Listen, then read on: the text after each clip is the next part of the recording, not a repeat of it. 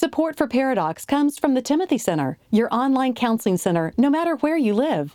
The Timothy Center is a marriage and family counseling facility in Austin, Texas, offering distance consultations for those that live outside the Austin area.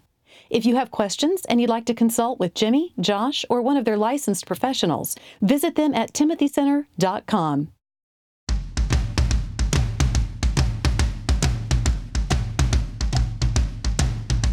Recording live from Austin, Texas, a conversation about marriage and family that women will love and guys won't want to turn off. Dr. Jimmy Myers and Dr. Josh Myers are a paradox. Guys, welcome to the show. I'm Josh. I am Jimmy, and this is Paradox. This is Paradox, and we are so incredibly excited to have Jennie Allen on with us. Jennie, thanks for being on. Great to be here. Now, Jennie is a author, blogger, speaker, and she's also the creator of the IF Gathering. Jennie, tell us a little bit about the IF Gathering. Yeah, so we are an organization that puts tools in the hands of leaders that are making disciples around the world. And so we gathered our first time and put it out for people to gather in their homes, and it was pretty cool. We had about 2,000 in Austin, Texas, and we had about 40,000 streams around the world, and it's grown from there. It's beautiful because it's not just about IF, it's really about us equipping people in their local places to love well and to talk about God, and it's just awesome because it feels like one big group project, there's a bunch of us, and we have the same mission and heart, and it's just been a lot of fun to see God move through it. So it's a live streaming event? So that's one of the things we do. We have a gathering, and then we also equip through a website called ifequip.com, and we do different studies together, and just, again, they're just tools for people to use with their people. And then we also do just other types of gatherings. We're about to have a leader gathering in Dallas with about 1,000 leaders. So it's fun. We enjoy the work we get to do. Now, is it mostly for females? It is, yes. Although there are plenty of men that spy in on what we're doing, it mostly is, we definitely exist to serve women in their local context. When we had Lisa Turkers on the show, we jokingly asked if we could become a member of Proverbs 31, and she actually said about 30 to 35% of her audience is men. So it's great to hear that with the IF Gathering as well. Those are smart men. They got some brains about them. Right. Now, I didn't say this up front, but I wanted to make sure that you understood this, that if Josh and I really, really do like a guest, then we promise them all they can eat at Enchiladas y Mas. Now, I can do that because, they like live in Bangladesh or something. So, it's not like they're going to be here. I'm a little nervous because since you live here in Austin, I might actually have to fork over some money for you and Zach if you end up being one of our favorite guests. No pressure. That's awesome. Yeah. Yes. So don't feel like you need to perform. And one thing about what you guys are doing and Lisa and others, and I guess some people have said, wow, women's ministry is like exploding like never before, but it's exploding in sort of, it's got more of a parachurch look to it. How would you answer? Because I know there's some three-piece suits out there that are just saying that this is a negative thing because it's pulling women outside the local church. How do you respond to those comments? Well, I would say if further investigation into our work, we actually aren't. We actually are not a ministry that brings people into big conferences. We're actually providing the conference as a tool for churches to use. And so I would say the majority of the people involved in our ministry are actually using our tools to serve the local church. So I wouldn't, I can't say that in every case because we don't control that. That's the case. Certainly some people are using it for their neighborhoods to reach people that maybe don't know the Lord and so or aren't following him. And so I would say that there's always a with this kind of ministry, you can't know how everybody's using the tools, but our passion, our goal, and largely what we're seeing happen is that these are just simply tools in the hands of leaders within the local church. And we're hearing again and again how that helps. I met a girl in the airport the other day from Nebraska, from a little bitty town that I'd never heard of in Nebraska. And she leads it in her church. And, 100 women came and this is a little town that can't afford to bring in big speakers or have a big conference. And all they did was, host this site. We even host a registration for them. So we market for them in a way because we're talking to the whole world about it. So it's special. I think largely we have seen, if it wasn't, I've always said I would shut it down, but I keep hearing the stories of how it is because we are local church people. Now, your latest book, Nothing to Prove. I love one of the bullet points. It says freedom from the self-induced pressure to admit that we're not enough. That's really good. What do you mean by a self-induced pressure to admit we're not enough? Well, I doubt it's completely self-induced. I would say most of us are it's being induced by the whole world from the time we're born. But certainly, I would say it's not coming from God. This is what all of us feel, whether we show up, our first day of kindergarten, or our first day on a job, or our first day on the internet. We feel this striving come up in us. It's very Western culture, modern day Western culture, to perform and to prove ourselves and to make a name for ourselves. And so I think to recognize that this is what we're all feeling, that it's a common feeling, and it really dates back prior to the internet. It dates back, since I think Adam and Eve, ate the apple because they wanted to be like God. So there's definitely a striving that's been happening since the beginning of time. And how does that change the way we do, life today in the context of a world that I would say is noisier than any other generation? So I think just looking at the issue first, and then second, realizing that we don't have to play this game. This is a game, and we don't have to play it. Certainly to keep our jobs, we need to do a good job, but we should be motivated to do that out of our love for God and our love for people. And so I think that what our motivations are and how we process the pressures we feel speaks to a world that's watching about what we believe about God. And so it's not just that. A lot of people are in bondage to it. They've wasted a lot of time in their mind and in their lives and in their heart with their time spending, this striving. And I have too. That's my story. That's why I care so much that we be free of that. You talk about this striving. Do you think there's gender differences in how that might play out? Well, I guess so, maybe, but I largely can speak for women because I am one, but I'm certainly raising a son and two sons, and one specifically that's 17 years old. And I'm seeing it play out as he chooses a college and plays sports. I see it everywhere, and I don't think it's different. I think it's similar, but I also think we tend to, many times as women, we tend to judge all the parts of our lives. We judge what kind of friend we are, what kind of wife we are, what kind of parent we are constantly on a daily basis, moment by moment. And I do see more of the men in my life, and I can't speak for all men, but more of the men in my life that tend to put their worth maybe in one thing, and they're striving at that one thing to be great at something. Where I think with women, one of the pressures we feel is we do feel the pressure to be great at everything that we're doing. Sure. And that's exhausting. I don't know if you ever at any point read Barna and Viola, their book, Pagan Christianity. And they kind of go back to when church, there wasn't necessarily paid staff. There wasn't a professional doing the job, and how it kind of morphed into this performance-based. It's like we're judging The Voice when we go to church on Sunday mornings. How do you think we got from Amazing Grace to this kind of performance-based, the preacher has to perform, the music has to perform, and we believers have to perform? It just seems diametrically opposite of the gospel, and yet as the American church, we've seemed to just embraced it. So I think that's, while mentally we all agree that this is not what the gospel is asking of us, I do think that because it's so loud and what the world is asking for us, we oftentimes put that on God. And so what we first got to do is recognize that God's not looking for a performance from us. Like he's not looking, I love in Galatians 3 where Paul says, are you so foolish that you're going to go back to the law? Like how were you saved? You were saved by the law and performing and working, or were you saved by faith in the Spirit? And it was, of course, faith in the Spirit. And so he says, well, then don't go back to the law. Don't go back to performing and working. Enjoy like this freedom that we have. Enjoy living in the Spirit and with faith. And as we keep going in our spiritual lives. So I think the power of recognizing that we don't have to go back to the law, even as believers, we get to continue in the freedom, the forgiveness that's real, that's been purchased, that's done, that we get to embrace and live in. And we don't have to continue this being awesome for God or anybody else. We get to rest in who he's made us to be. And so I think we also confess sin as we go, but we don't confess sin with, ridiculous amounts of penance, because the sin has been paid for. We don't confess sin and then hang on to the shame.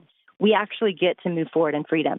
And so I think how we apply the gospel to this is what will be known of us in the world, like how we actually believe what we say we believe, that our sin is forgiven, that we're not performing for God, that we're loving out of an abundance and an overflow with God. Then that's what shifts everything for our lives. There's this freedom that he meant for us that we're not enjoying. And it's not because of the reality of what's true. It's because of what we forget about the gospel, what we forget about what is true of him and his love for us. I really reacted to internally the word that you just used, and that's rest. We finally, if we can get this into our souls and for it to take root, we finally can experience rest and that biblical contentment and joy. It's just such a difficult thing to get there. And as you said, I can speak for women, and so I'd love for you to do that. How can, within the context of marriage, how can husbands assist their wives? And obviously, they need to work towards this as well, but how can they assist wives in finding that rest? I think it's just this constant forgiving, right? It's the leaning in and the keeping short accounts. It's the peace that comes with a relationship built on a foundation of grace and us not trying to prove ourselves to each other. And I see this in my husband constantly where, we'll get in a fight. And this wasn't how it was when we were first married. We've been married 20 years now, so we're better at this. And we've been to some counseling for it too, just being completely candid. Because I think that good marriages, to get to these places, it requires work and processing and time and sometimes a third party. But where we are right now, if we get in a fight, we are processing, okay, what's an offense that's real? What can I just blow off? And I don't need to harp on, because we're both doing messy, busy life together, and it's just chaotic, and we're not trying to hurt each other. We just naturally do sometimes. And then if it's something that I can't, then bringing it to him in a way that assumes forgiveness and grace, right? We're not going to hold a grudge when we realize that what Christ has done for us. If we live in a constant state of understanding that we don't hold grudges, we want to give that grace away, even if it means, it means bending and forgiving when we've been hurt. It's not easy. It's our reality because of what we believe. And so I think working that into our daily lives is really as simple. And I know this sounds crazy, but I truly believe this is the supernatural work of God, that in John 15, he says, you abide in me and I abide in you. We be with God, we know God, we walk with God, and he gives us the supernatural ability to forgive when we cannot forgive. We have it. It is not explainable. It doesn't make sense by world standards. It just is there because he gives it to us. And so I think believing in the power of our God, not just quoting, a line that we're supposed to believe, but actually believing it and then trusting him to do that work in and through it. I love that forgiveness and that grace piece. Now, we're going to try to not be offended that y'all didn't use the Timothy Center for your counseling. Yeah. Oh, yeah, y'all are right here. Hopefully, you didn't go to Kovacs over at the Stone. Seriously, no please tell Yeah, us you didn't go there. Oh, that would mess me up. Now, you mentioned in one of your, I believe it might be your bio on your website, that you're just a family of strong personalities. How do y'all make that happen under one roof? Well, yeah, that is always a challenge every day. I think it's contagious, though. I think there's a lot of ebbing and flowing happening in our house. Like, my husband is an entrepreneur. I'm an entrepreneur. He's majorly taking off on a big project right now, and I'm maintaining one that we've both, believed in and worked on for years. So I think it's stepping back. It's that constant dance of sometimes you step forward and sometimes you step back. And I think that's what we've learned is in stepping back, I'm not becoming weaker. I'm giving space to give more oxygen to my husband and to his dreams. And then he does that for me so many times too. So I've found that we can be strong when we're both willing to make sacrifices for the callings that we've each been given. I remember early on when God, was opening doors for me to write and to teach, I was so nervous and scared. about what that would mean for our family, what it would all mean. And he was nervous too. And I remember he got away for a few days even and just prayed about it and what our family should do with the many opportunities that were coming all of a sudden to my life and therefore to our lives. And he came back and he said, Jennie, here's the thing. I'm in this life, and as a family, we're in this for the glory of God and to build his kingdom. And if right now, me pulling back a little and you running builds the kingdom of God more effectively, we're in.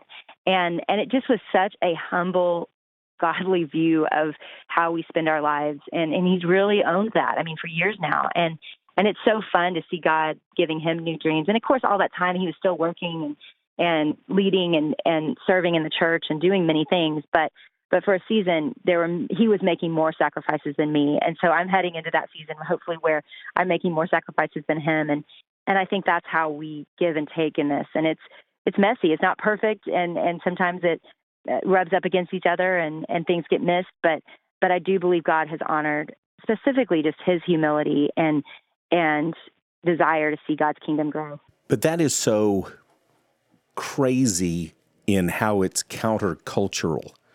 This idea of ever stepping back. That goes against the American dream. It goes against every meme that you see on Facebook where you're supposed to just go and get and go. And this idea that there are seasons where we step back and that y'all were able to do that as a couple and as a family. There was a serious case of wisdom intervening in a young family's life when that decision was made.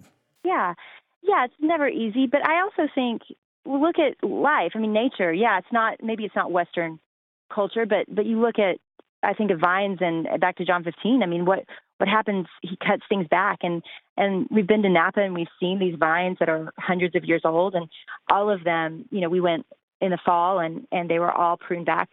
They're just little stubs of something. There was nothing pretty about them, but there was beauty in the fact that they were, thick and robust, and you could tell had been maintained meticulously. And so I think that we have to see that principle applies to all growth and good things. It really does. And I think probably most business leaders in America would say that they can see that in times of business as well. I think it's a universal principle. And I think, yes, I do think it's based in, creation and based in God, because all things are that are good. So I know that he's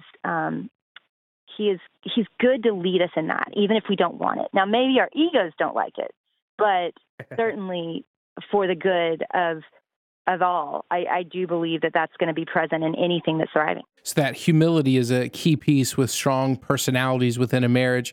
What about parenting strong personalities? Without really just hauling off and backhanding them, which is one tactic. Well, I think I had to early on realize that these kids were not an extension of me. They were not.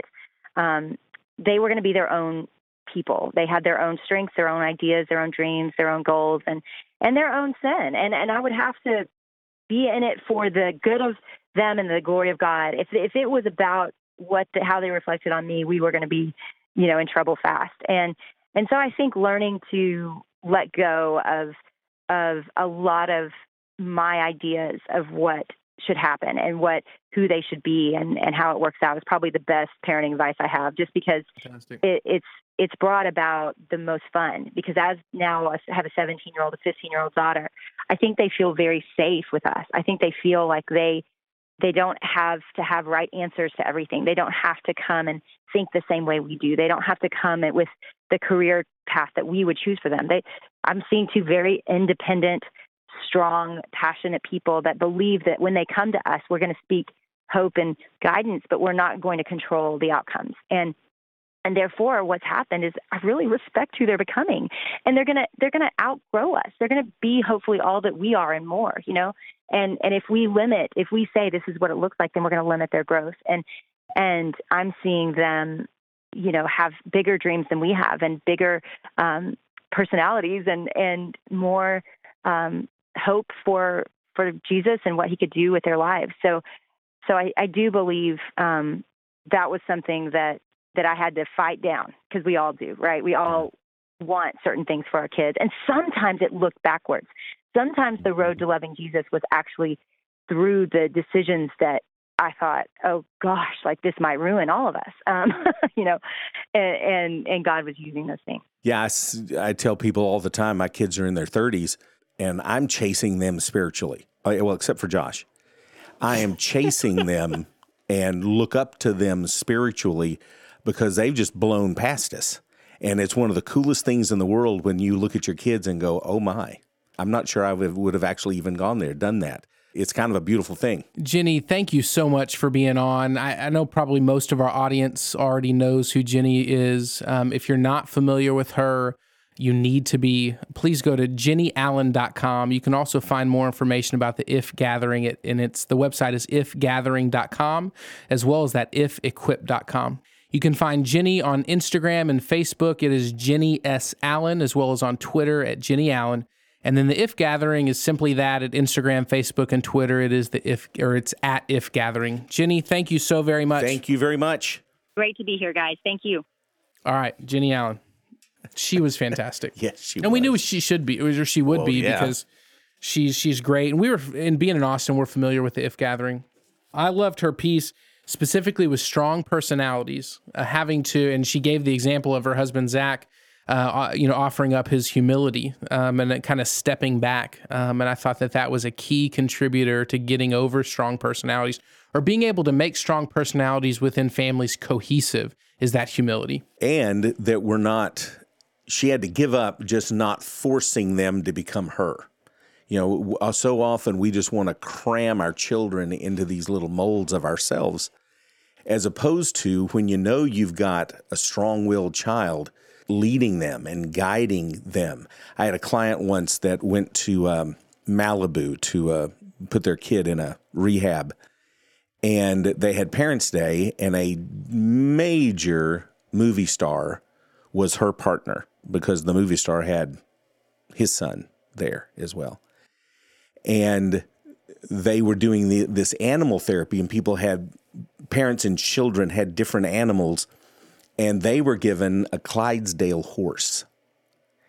And the type A movie mogul, bazillionaire movie star was trying to force this giant horse. And his son would just meekly, kind of pat its head, and it would just follow him anywhere and do anything he wanted. So when you have those strong personalities, instead of trying to force them to do something, you're more leading, you're kind of guiding them in a direction, because a strong-willed personality can be a really, really, really positive attribute in a kid. And then just, of course, her assuming forgiveness and grace within relationships, as well as far as how husbands can help their wives in figuring out there's nothing to prove. Guys, go pick up her book. It's Nothing to Prove, and it can be found everywhere books are sold. Yes. So please do that. And try to do it before July 4th, because there's going to be such a run on bookstores in general and Amazon. Yep. It may crash their servers. Yeah, if this and other books in July. Yeah, specifically July 4th is the date that you want to try to get this purchased. If you want any more information about this show, as well as my book comes out, is July 4th. Jennie, go to paradoxpodcast.com and click on the episode tag. We'll have show notes there. If you want to follow us, the show, or us individually on Facebook, Twitter, and Instagram, go to paradoxpodcast.com as well. I thought you would step in and say, oh, well, Jim's book. You made me sound like a very self-centered, self-promoting, horrible person.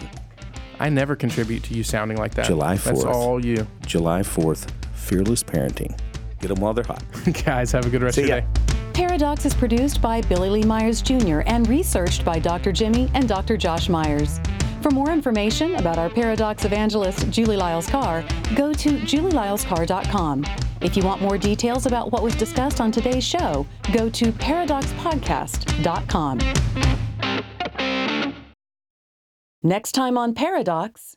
If it wasn't the speakeasies of the 1920s and the demon drink, it was let's burn Elvis albums and we can't see his hips gyrating, to the Beatles' long hair, to backward masking, to you name it. We have always been petrified of culture.